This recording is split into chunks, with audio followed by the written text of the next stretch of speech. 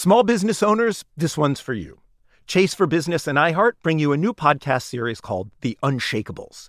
This one-of-a-kind series will shine the spotlight on small business owners like you who faced a do-or-die moment that ultimately made their business what it is today. Learn more at chase.com/business/podcast. Chase, make more of what's yours. Chase mobile app is available for select mobile devices. Message and data rates may apply. J.P. Morgan Chase Bank, N.A., member FDIC. Copyright 2024, J.P. Morgan Chase & Company. The most innovative companies are going further with T-Mobile for Business. The PGA of America is helping lower scores and elevate fan experiences with AI coaching tools and 5G connected cameras. AAA is getting more drivers back on the road fast with location telematics. And the Las Vegas Grand Prix is powering race day operations with 5G connectivity, giving fans an experience at the speed they deserve.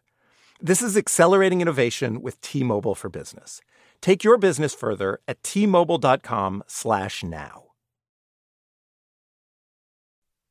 Dealing with pests can be a pain. But relax, Terminix can help, because when pests show up, so does Terminix. With over 95 years of experience, they have what it takes to take on any pest problem fast. If your home or business has pests, don't stress it, Terminix it. Visit Terminix.com to book your appointment online today. That's Terminix.com.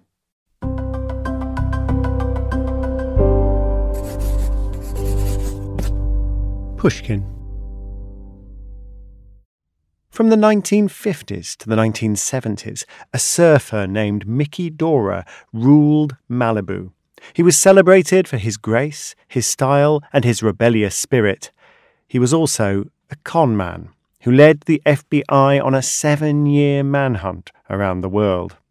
Another episode of Cautionary Tales will be released on the usual schedule, but while you wait, why not check out the new season of the gripping Pushkin podcast, Lost Hills, which takes a deep dive into the world of Malibu's Dark Prince. It's available wherever you get your podcasts. And of course, if you'd like to binge all of the Season 3 episodes early and ad-free, make sure you subscribe to Pushkin Plus. I now present to you the first episode of Lost Hills, The Dark Prince. Not too long ago, I met a surfer named Denny Auberg. He lives in Santa Barbara now, but he learned to surf in Malibu when the sport was barely known on the mainland. I still go surfing after about 62 years of surfing. I just go down to Rincon. I live close by, and I still have the stoke. Denny told me a story about one of his early surf experiences, a day that made an indelible impression on him. It was 1959. He was 12. The waves at Malibu were huge, but he and his friend decided to paddle out anyway. They were kooks. They didn't know what they were doing. So we were beginners, we're down at Malibu, and it was a big day, But we went out by the pier. When it gets real big, you have to go way down by the pier to paddle out. And so we jump in the water with our boards, little skinny 12-year-olds, and start turning out little skinny arms, doing this kook paddle, trying to get out. And a big set of waves. The big waves came, like a row of 5 or 6 waves out to sea. I never forget the beauty of this wave coming. As the wave approached, Denny saw there was a surfer on it. Just perfectly placed on this wave, just trimming at the very top of the wave. And there's a precision. When you're trim, it means your board's flush sideways to the wave. It's inside, and you're getting speed that way because it's in the right position. The fin's just hanging on at the top of the wave. In its hand position, the way he's kind of arching, and the little veils of water coming off the nose. It was the most gorgeous thing, the colors. He's riding this wind blowing, spin drifts back, and we're just watching this thing. Oh my God. But we realized he was coming right at us, We were the kooks in his way, coming right at us. So we had to turn sideways. It's hard to explain, but when you turn broadside, you just get obliterated. It just took our board, it just took us and blasted us, churning into the whitewater, down by the into the pilings of the pier. I really felt like I was going to drown. My friend told me I almost drowned. I don't remember, but I remember spitting out sand and, just like, oh my God, who was that guy? Who was that guy? His name was Mickey Dora, also known as the Cat, also known as the Dark Prince of Malibu. In the 1950s, as surfing spread from Hawaii to California, Mickey gained a reputation as the most dynamic and watchable surfer on the mainland. He was Malibu's first homegrown celebrity and the surf world's first personality. He put Malibu on the map. Mickey Dora was beautiful and charismatic, but he was all shade.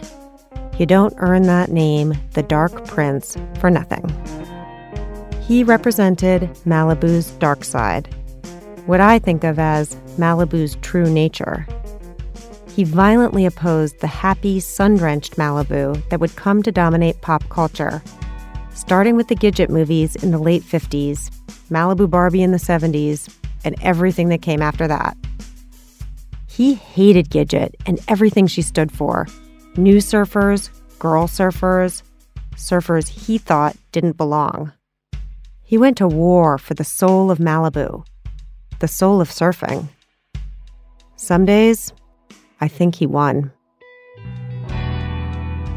Mickey Dora was a surfing Jesse James, an unrepentant outlaw, idolized by the so-called wild kids of Malibu Beach. A scoundrel who people say would screw them over for fun, scam them, steal from them, and break their hearts. A rebel who made his own rules.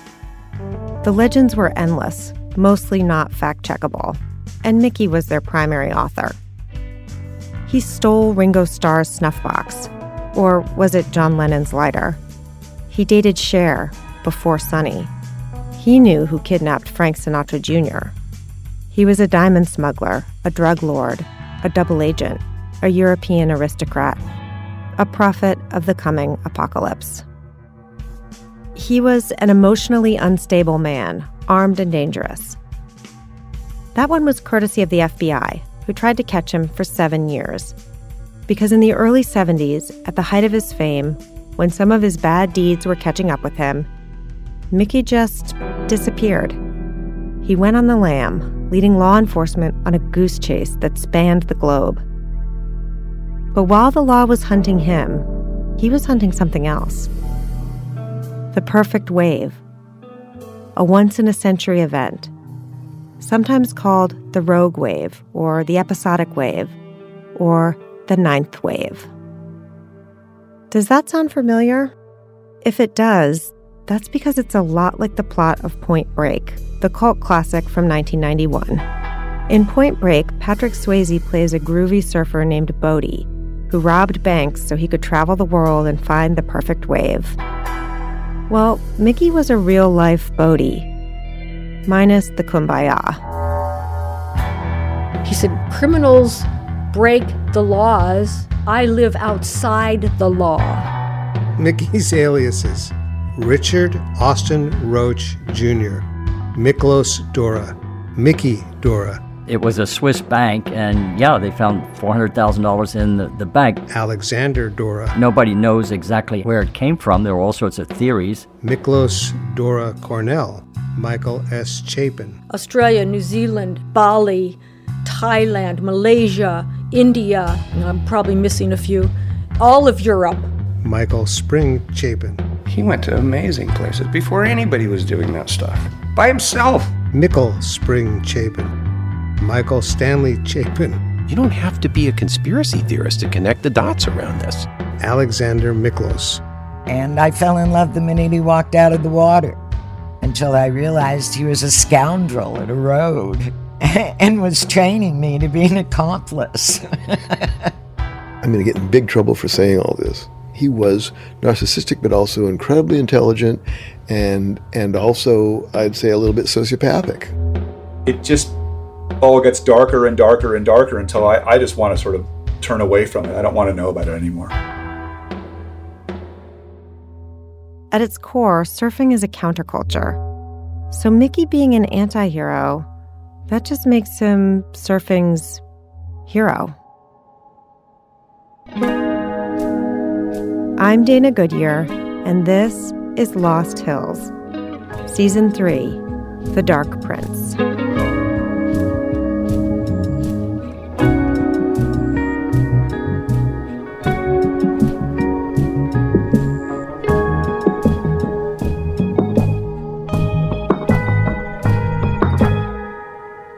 Episode 1, The Legend of Mickey Dora.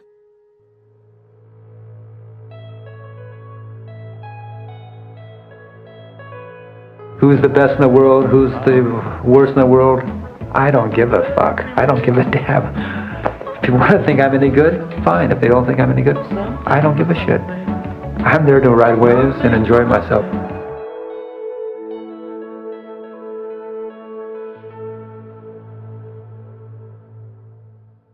Mickey Dora died from pancreatic cancer in 2002.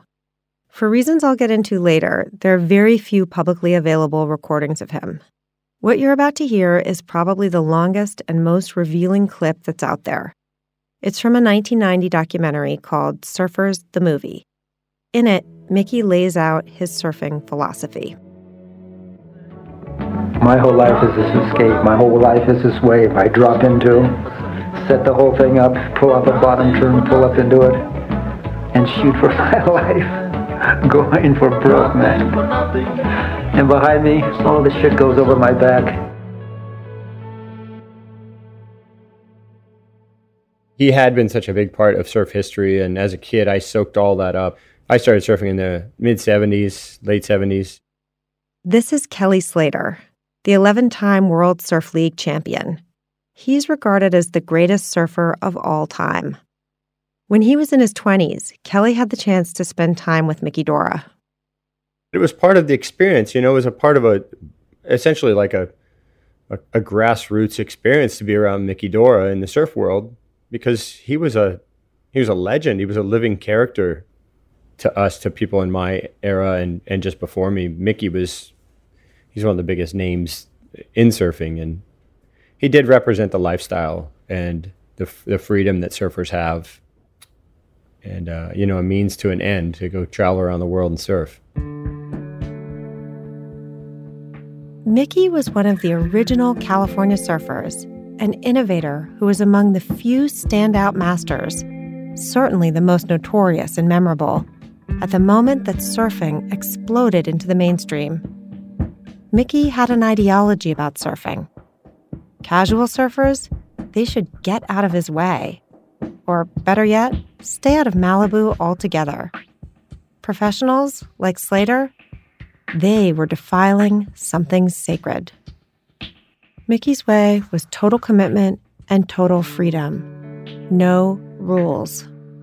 The cool thing about Mickey's story is there's always been this sort of tinge of like a little bit of an outlaw lifestyle or something, an expat, a traveling person, somebody there's a little bit of mystery in their life or whatever. And that was really prominent back in the 50s and 60s and 70s in surfing. And it really built up the lore of mysterious characters around the world. I don't know if all the stories I heard were true or not, but that was the early days of like 007. Maybe he pictured himself as like this kind of like almost like a spy in this surf world or something, and that was sort of celebrated to have this sort of life at all costs and make it fun while you're doing it.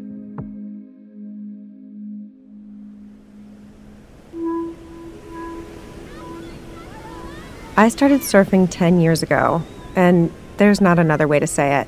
I fell totally in love with it. The smell of the wax, the taste of salt, the squinting into the sun, the scar I'll have forever from the rock at low tide Malibu that cut through my wetsuit and gashed my shin. I love the salty, shaggy people who seem to congregate around the Southern California breaks.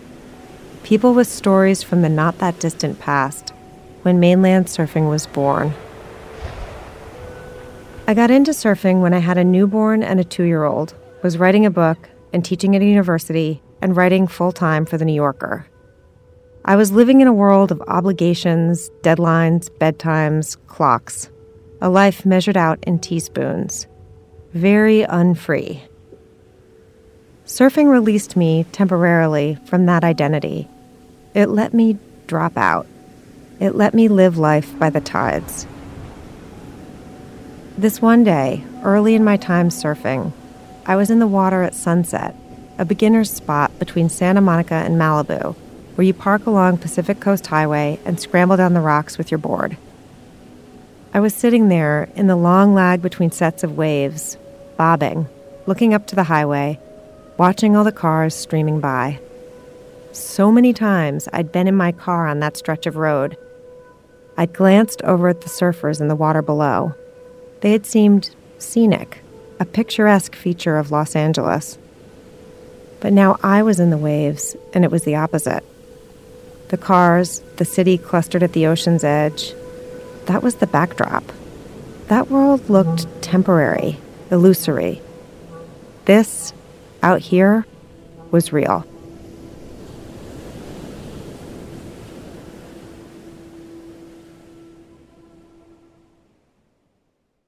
To this day, Mickey Dora is held up as an idol, many people's idea of a pure surfer. That was the case for Denny Auberg, for sure. He idolized Mickey as a kid on the beach in Malibu, and you can hear it in his voice. He still does. Mickey was 12 years older than me. He was a man when we were kids, 25, serious. Denny's house is a simple wooden structure on his buddy's avocado farm. The window ledges are lined with surf memorabilia. Trophies and plaques and photos of Denny as a tow-headed teenager. That's a picture of him. This is you surfing Malibu? That's Mickey Dora next to me. Your style's not totally different from Mickey's. Yeah, we probably all copied Mickey. He was a big influence. That's another thing, that people copied his style and learned from him, He was a teacher just by doing it, taught us what to do, how to ride a wave, Amazing. The way Mickey surfed, it was poetic. No one who saw it could forget it, and no one could match him, though everyone tried. His nickname was the Cat because he had feline grace on a wave, the way he pussyfoot to the nose, boom, boom, real agile, So they call him the Cat. That's why they named him. Not because he was a cat burglar, but I guess he was that too. Along with Mickey's unparalleled ability on a surfboard, his appearance was unique on the beaches of Southern California. In a sea of Boy Scout blondes, he was obsidian, dark hair and eyes, and the kind of complexion people often call swarthy. The fact that the guy who caught our attention the most is this hairy, dark-haired guy who didn't look at all like the archetype. I respond to that as well. This is Matt Warshaw. He's a surf historian and the curator of an incredible online resource called the Encyclopedia of Surfing. In the surf world, he looks so perfect to be that person, the way Bowie looks so good to be the person for that period of glam rock, And it's not even the handsomeness. The grin by itself, it's almost like this Cheshire Cat thing. Like sometimes when you think of Dora, it's like the rest of him sort of fades away and it's just this dark hair and that really sort of devilish grin. But what really set Mickey apart was the persona he invented. Mickey Dora was a character, a complex self-invention that was meant to draw maximum attention and to throw people off his trail. Mickey seemed to have, I guess, what we would call a brand. And I got the feeling that he dressed sort of for us. He would show up in things that you wouldn't expect a surfer to wear. He would just wear a tennis sweater to the beach. I read someone said that Mickey would show up with a starlet one day and then he'd show up with two really pretty boys the next day. So I think that he was never not having fun and sort of just enjoying himself, especially in these early years, just sort of playing with the image of being a surfer before anybody else was doing it. The ocean is infinite, but waves shaped for surfing, with a face and room to play, are finite. The deepest joy in surfing comes from a long, uninterrupted ride. That's the whole point, to be alone on a wave. Or so I hear. I've been surfing in Los Angeles for a decade, and I've rarely had a wave to myself for more than a few seconds. There are too many surfers and not enough waves. Denny Auberg remembers the time before, the early 1950s, when Malibu was an undiscovered wave. Most days, it was only Mickey Dora and one or two others in the water. And you had this wonderful wave to yourself, which makes a big difference, because when you have a wave to yourself and a perfect wave, you get the ride of your life and nobody gets in your way. And it's just the nature all around you and it's yours, and it's a personal connection with nature that is hard to duplicate. It's just nothing like it because it's so gorgeous, and the water and the wind blowing the waves back, and you're free there's no distractions. You're just you and the waves. Malibu is a perfect, long, right-breaking wave that peels from way off the point to the Malibu Pier. And Mickey Dora owned it for about 2 decades, from the early 50s to the early 70s. And because it was Malibu, that meant that Mickey Dora stood for something, an attitude that would spread through the culture. Here's how one of his admirers wrote about Mickey's influence in an authorized biography. Quote, "He was our Elvis. There was no one else to articulate the fundamental gestures of the sociopathic manifesto of a coalescing youth consciousness." Unquote. The youth were sociopaths, and Mickey was their leader, up until 1974, when he vanished from Malibu. That's when he became their god. It was a mystery. It was kind of like, where's Mickey Dora? And they still had his name on the wall. Some guy spray can Dora lives, on the wall. And it stayed there forever, and it kind of he left his mark in that way, and people would wonder, where's Mickey? Nobody knew. It was very much of a mystery for years. Because he was on the run, and kind of like Billy the Kid, he was gone. He's kind of had this reputation. The bad boy on the run, the fugitive. So it added to his reputation.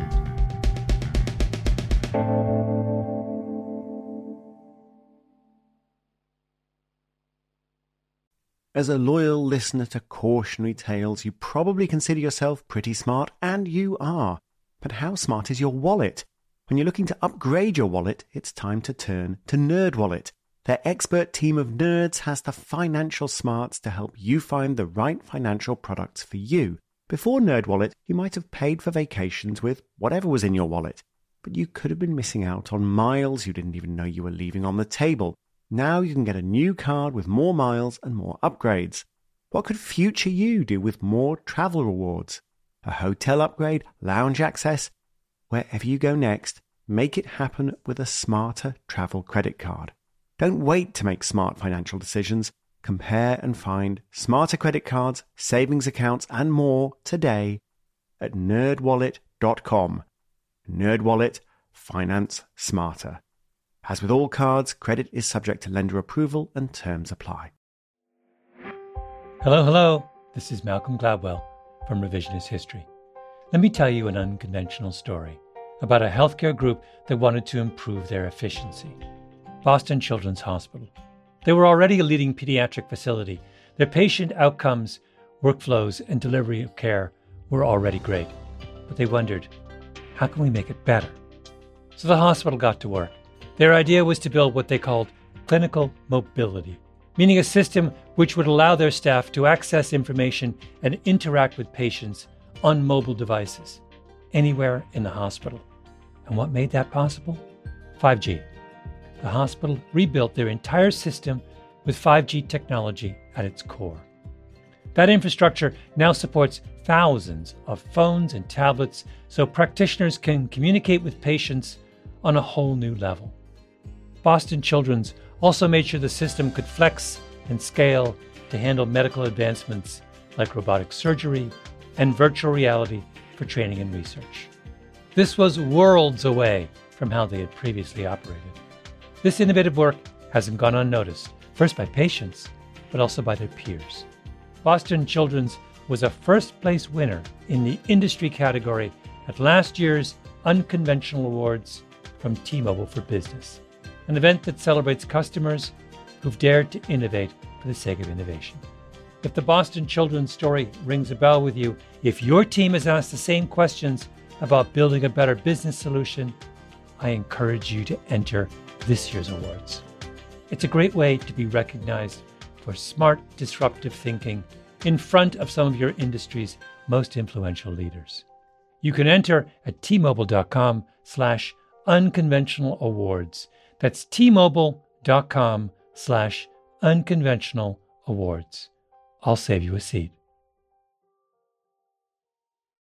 This episode is brought to you by Terminix. Terminix may not be able to rewrite history or take on society's problems, but they can help you solve one of the peskiest problems at home. Pests. You know, the ants in your kitchen, the roaches under your sink, even the termites in the walls. Because when pests show up, so does Terminix. No matter what type of pest it is, they can Terminix it fast with personalized pest care that puts you in control. Their expertly trained technicians know your local pests the best. So even though they don't know in-depth world history, you can bet they know how to make your pest problem history. And with customized plans tailored to your specific situation, you get everything you need to not just get pests out, but keep them out for good. Between their speedy service, caring technicians, and over 95 years of experience, it's no mystery why they're trusted by homes and businesses everywhere. So if you have a pest problem, don't stress it, Terminix it. Visit Terminix.com to book your appointment online today. That's TERMINIX.com to book online today. Mickey Dora was a born con man. He could talk his way into anything and out of almost everything. His alleged scams ranged from petty and kind of ridiculous, like renting out surfboards that didn't belong to him, to blatantly criminal. Credit card fraud, fake plane tickets, stolen ski equipment, stolen antiques, stolen passports. Eventually, his schemes would land him in federal prison. You associated with him at your own risk. Denny Alberg has a story about this, the kind of thing that would happen on a typical day hanging out with Mickey. In the early 70s, Denny was invited to Kauai by a Hawaiian surfer named Joey Cabell. At the time, Mickey was also in Hawaii. Cabell told Denny he'd like to see Mickey too. So I called up Mickey and told him, Joey invited you to come, and he came right over. He showed up. It was amazing. Cabell, who was in peak physical shape, proposed they hike to a beach to spend the night. It was an 11-mile hike, and not an easy one. So I'm trudging along with Mickey Dora on this really tough hike, for us, and we're like city slickers. Dora had these leather boots on, really the wrong equipment, and I was kind of feeling a little sick myself. And it got dark on us, and we're going through these canyons and pushing branches away. Mickey was tortured, Finally, they arrived at the beach. They were exhausted, and Denny was starting to feel really bad. We passed out in some cave, and woke up in the morning, and Mickey could see that I was a little sick. So his mind started working like, I can't hike back. I got to figure something out. And he saw this helicopter go by, and they had a tours. So Mickey had an idea. Mickey slipped away and went down to the shoreline, where he gathered up some rocks and used them to write SOS in big letters. The next thing I know, the helicopter lands on this pad down the beach, and Mickey goes up and talks to the guy. I don't know what he was saying, but apparently he was telling the guy, my friend's dying on the beach. We need help. And the guy said, I can't come back right now, but as soon as I take these people. And right before dark, this guy came back. And Mickey says, come on, that's it. Let's go. What? Oh, okay. We start doing the 50-yard dash toward this helicopter down the beach. And Mickey says, slow down. You got to act a little sicker, We walk up to the helicopter pilot, and he kind of looks at me, and I was trying to act sicker. And he opens the door. He let me in to the helicopter. And Mickey starts to get in behind him, and the guy goes, "Oh no, it's not you. It's just the sick guy." No. And Mickey pulls out this little bottle. He said, "I'm having an asthma attack. I can't breathe. My feet are bleeding. I can't walk." He just started crying. The guy, you could tell the guy wasn't buying it, but he let him in. So we got lifted off the pad. It was the most beautiful, majestic thing. I mean, the serrated mountains, his colors, And we're in this little bubble up in the sky, and Mickey turns, he says, "Our magic carpet ride."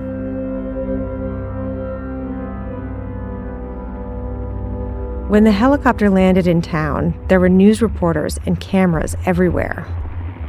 I thought they were bringing the dead guy, We land, and all these people kind of crowd around me, and as soon as I get out, and they go, "Where's the sick guy?" Oh, that was me, and they're all disappointed, and they leave. Well, Mickey was disappeared. He's nowhere around. He disappeared on me. He left me holding the bag. So he pulled this whole thing off. And I went through and got checked out. I did have some little dysentery thing. The cops had gone looking for Mickey, and they found him trying to rent a car at the airport, and they dragged him back, and they were trying to interview the guy, and he's showing him all these fake IDs. And one said Chapin, and the other one said Dora. And "Who are you? Are you Chapin or Dora?" And he's laughing. "I'm Chapin Dora, And I don't know how it happened, but he got out of the whole thing, and I was the fall guy. To Mickey Dora, the highest value was freedom. And that, to him, meant doing whatever served him best in any situation. For Mickey, freedom took priority over any other moral or ethical consideration, and he would do or say almost anything to get what he wanted. In 1974, Mickey left Malibu and set out on an adventure that took him all over the world, searching for the perfect empty wave. He didn't have the money to travel like this, but he did it anyway, using blank airline tickets that he filled out for whatever destination he wanted. Mickey had a whole bunch from a woman who worked at the Pan American office. This is Linda Kai, Mickey's girlfriend and accomplice for much of the 1970s. You could actually write your own tickets back in those days. They were paper tickets written on, and all you needed to know was the mileage. And he had all the paraphernalia to work it out.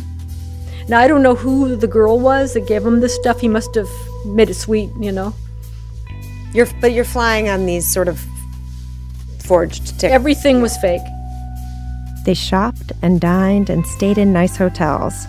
All of it, according to Linda, on forged credit cards. And all while being tracked from surf spot to surf spot by baffled agents of the FBI and Interpol.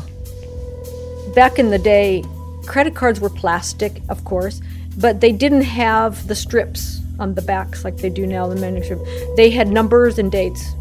I was assigned to take a little razor blade and change some numbers. And we did. And make it good for another month. Mickey had a way of justifying all this theft and deception. Mickey described it once as, he says, "I'm not a criminal." He says, "I don't commit crimes." He says, "I'm an outlaw." He says, "And there's a difference." Did you buy it? Yes. I still do.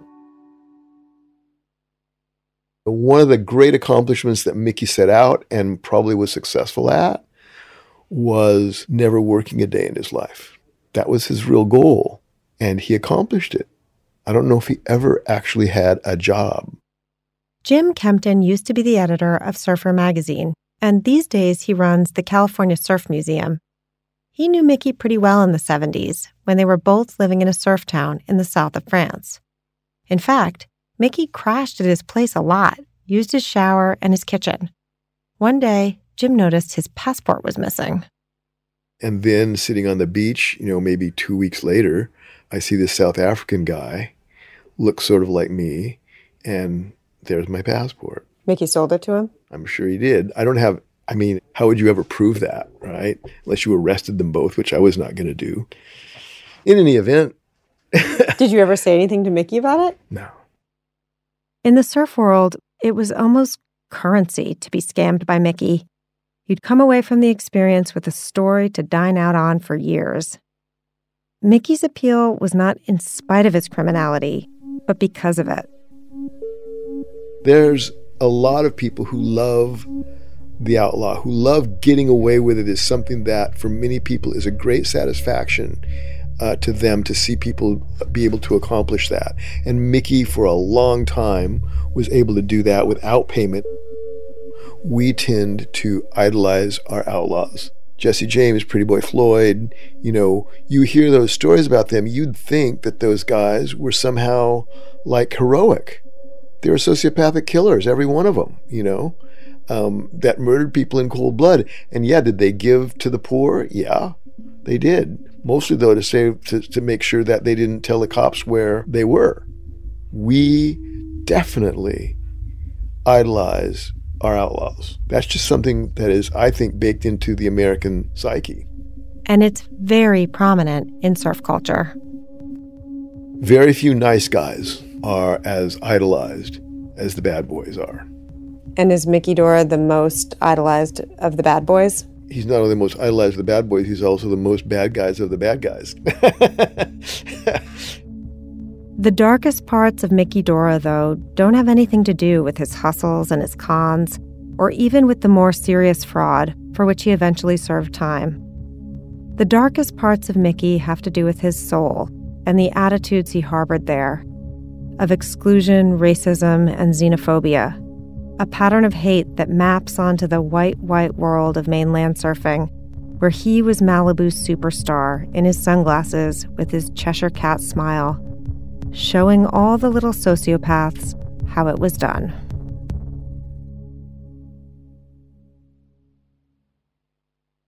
As a loyal listener to Cautionary Tales, you probably consider yourself pretty smart, and you are.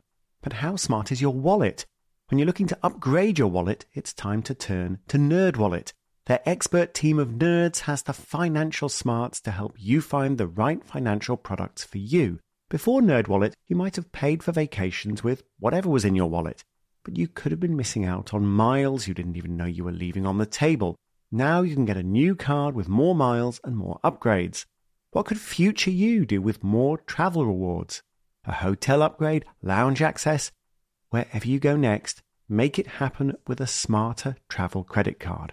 Don't wait to make smart financial decisions. Compare and find smarter credit cards, savings accounts, and more today at nerdwallet.com. NerdWallet, finance smarter. As with all cards, credit is subject to lender approval and terms apply. Hello. Malcolm Gladwell here from Revisionist History, my podcast about the overlooked and the misunderstood.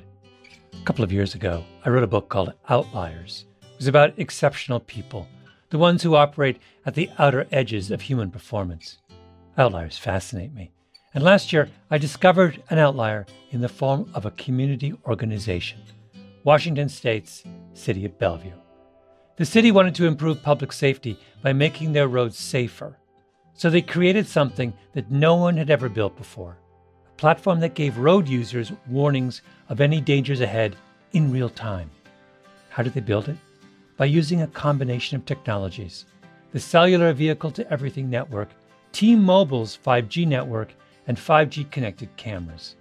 People driving, bicycling, walking, running, can't forget people running, and people operating the transportation network now had a way to prevent crashes.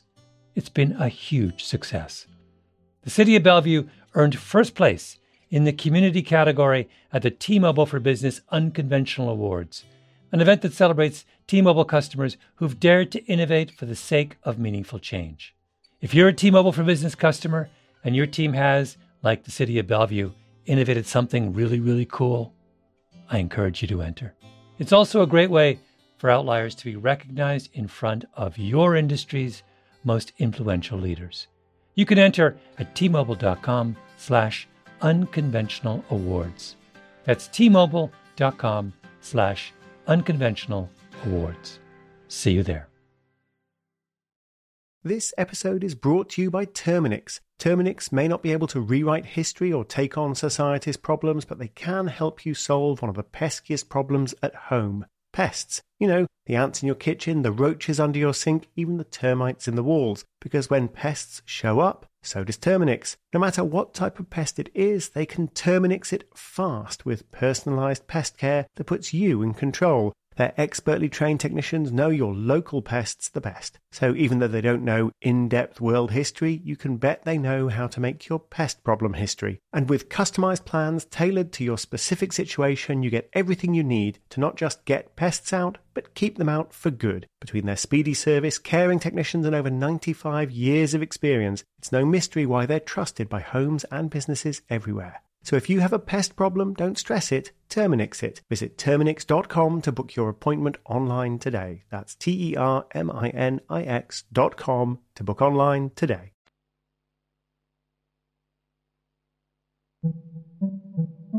Mickey Dora was a secret key to California culture and an invisible thread that wound up running through much of what we know is modern California culture.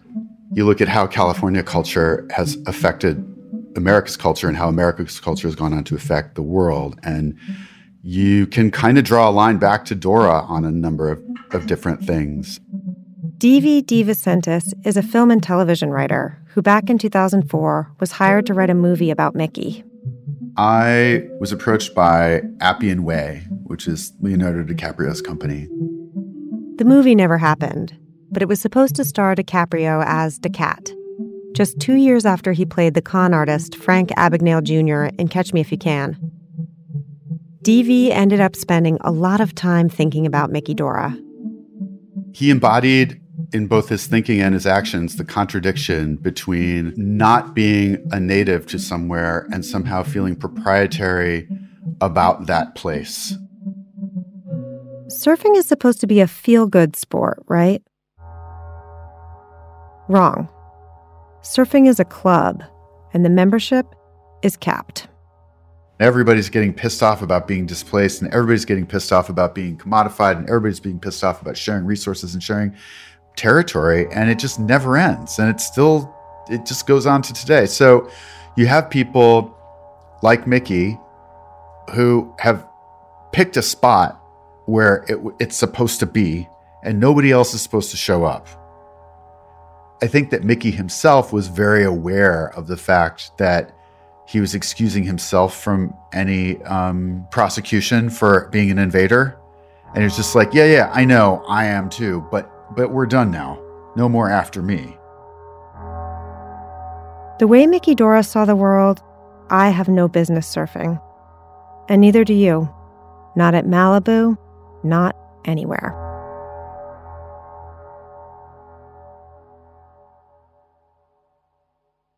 Knowing of my interest in the dark side of Malibu, a friend of mine, a fifth-generation Californian who grew up surfing in Santa Monica and Venice, turned me on to an essay that ran in the June-July 1976 issue of Surfer magazine. It was called The Curse of the Chumash. Subtitle, Malibu is a land of strange occurrences and contrast. This was right up my street. I bought a copy of the magazine on eBay. It turned out to be an odd piece of work. A pseudo-history of Malibu told through the vibrant surf culture that flourished there and apparently died circa 1976 with the introduction of Malibu Barbie. The piece was peppered with arcane references to Mickey Dora, his antics, and his self-imposed exile.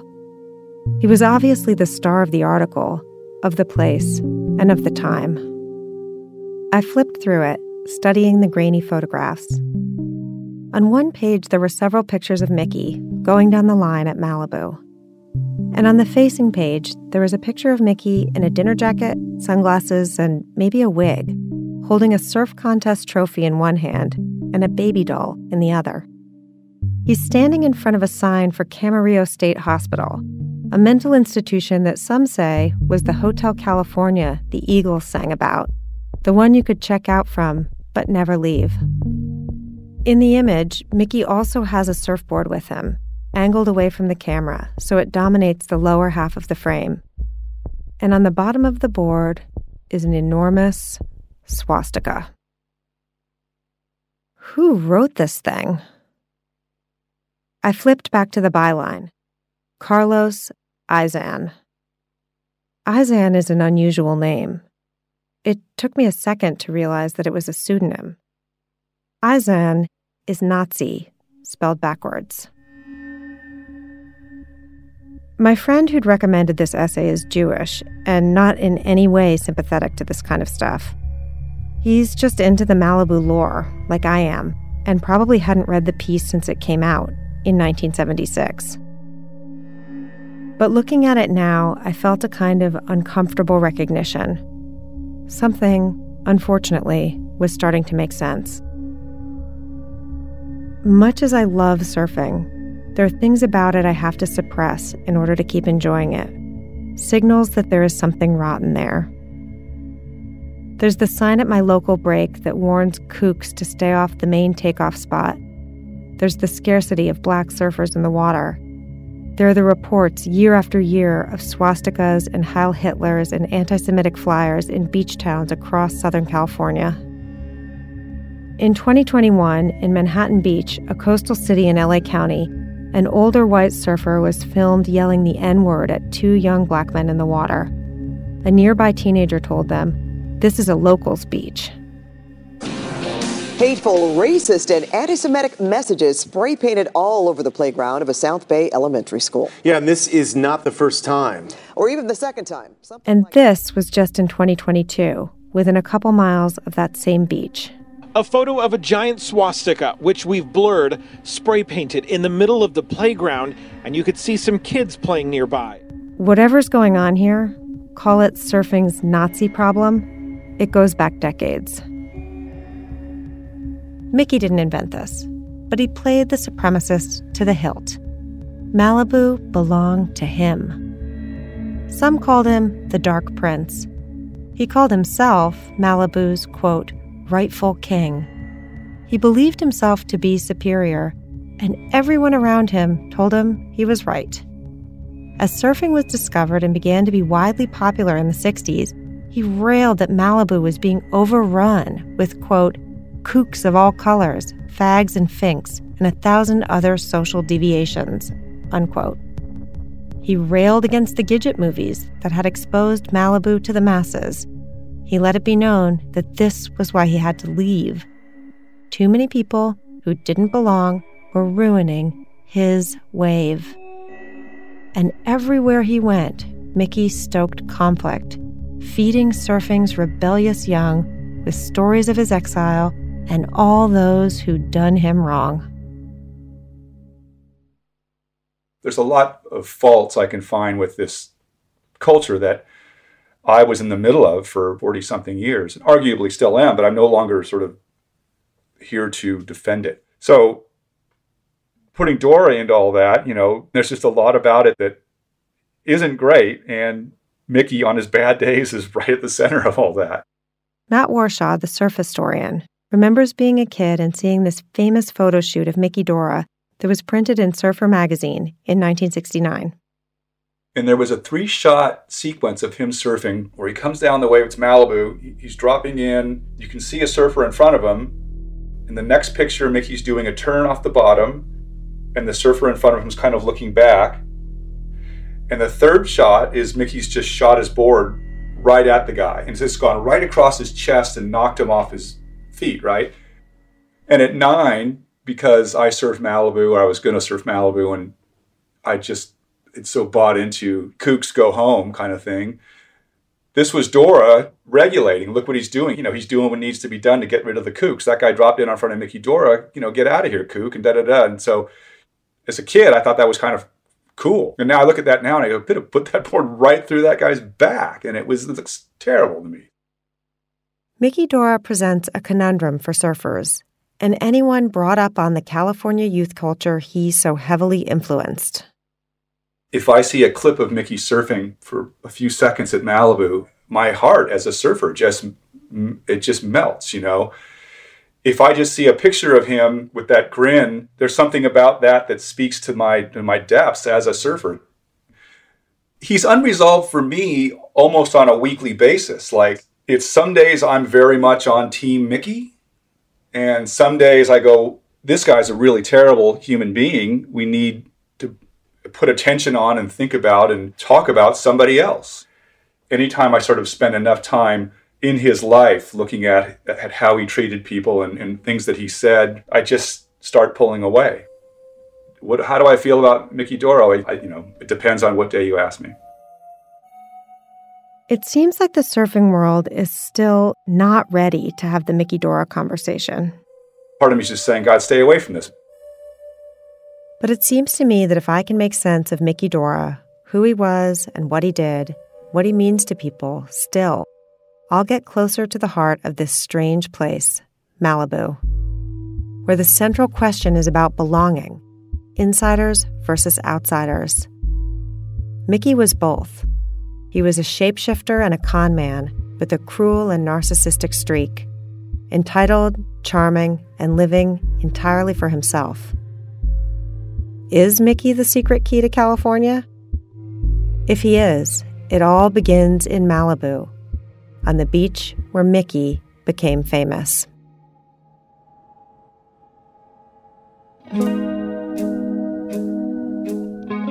On the next episode of Lost Hills, a suspicious death sets Mickey on a strange new path. At some point, he was down in Mexico, I think, fishing and trying to not drink. He was going to row a dinghy out to a friend's boat, and the body turned up 5 days later. That's next in Episode 2, Death in Mexico. Lost Hills is written and reported by me, Dana Goodyear. It's created by me and Ben Adair and produced by Western Sound and Pushkin Industries. Subscribe to Pushkin Plus and you can binge the entire season right now, ad-free. Find Pushkin Plus on the Lost Hills show page in Apple Podcasts or at pushkin.fm/plus.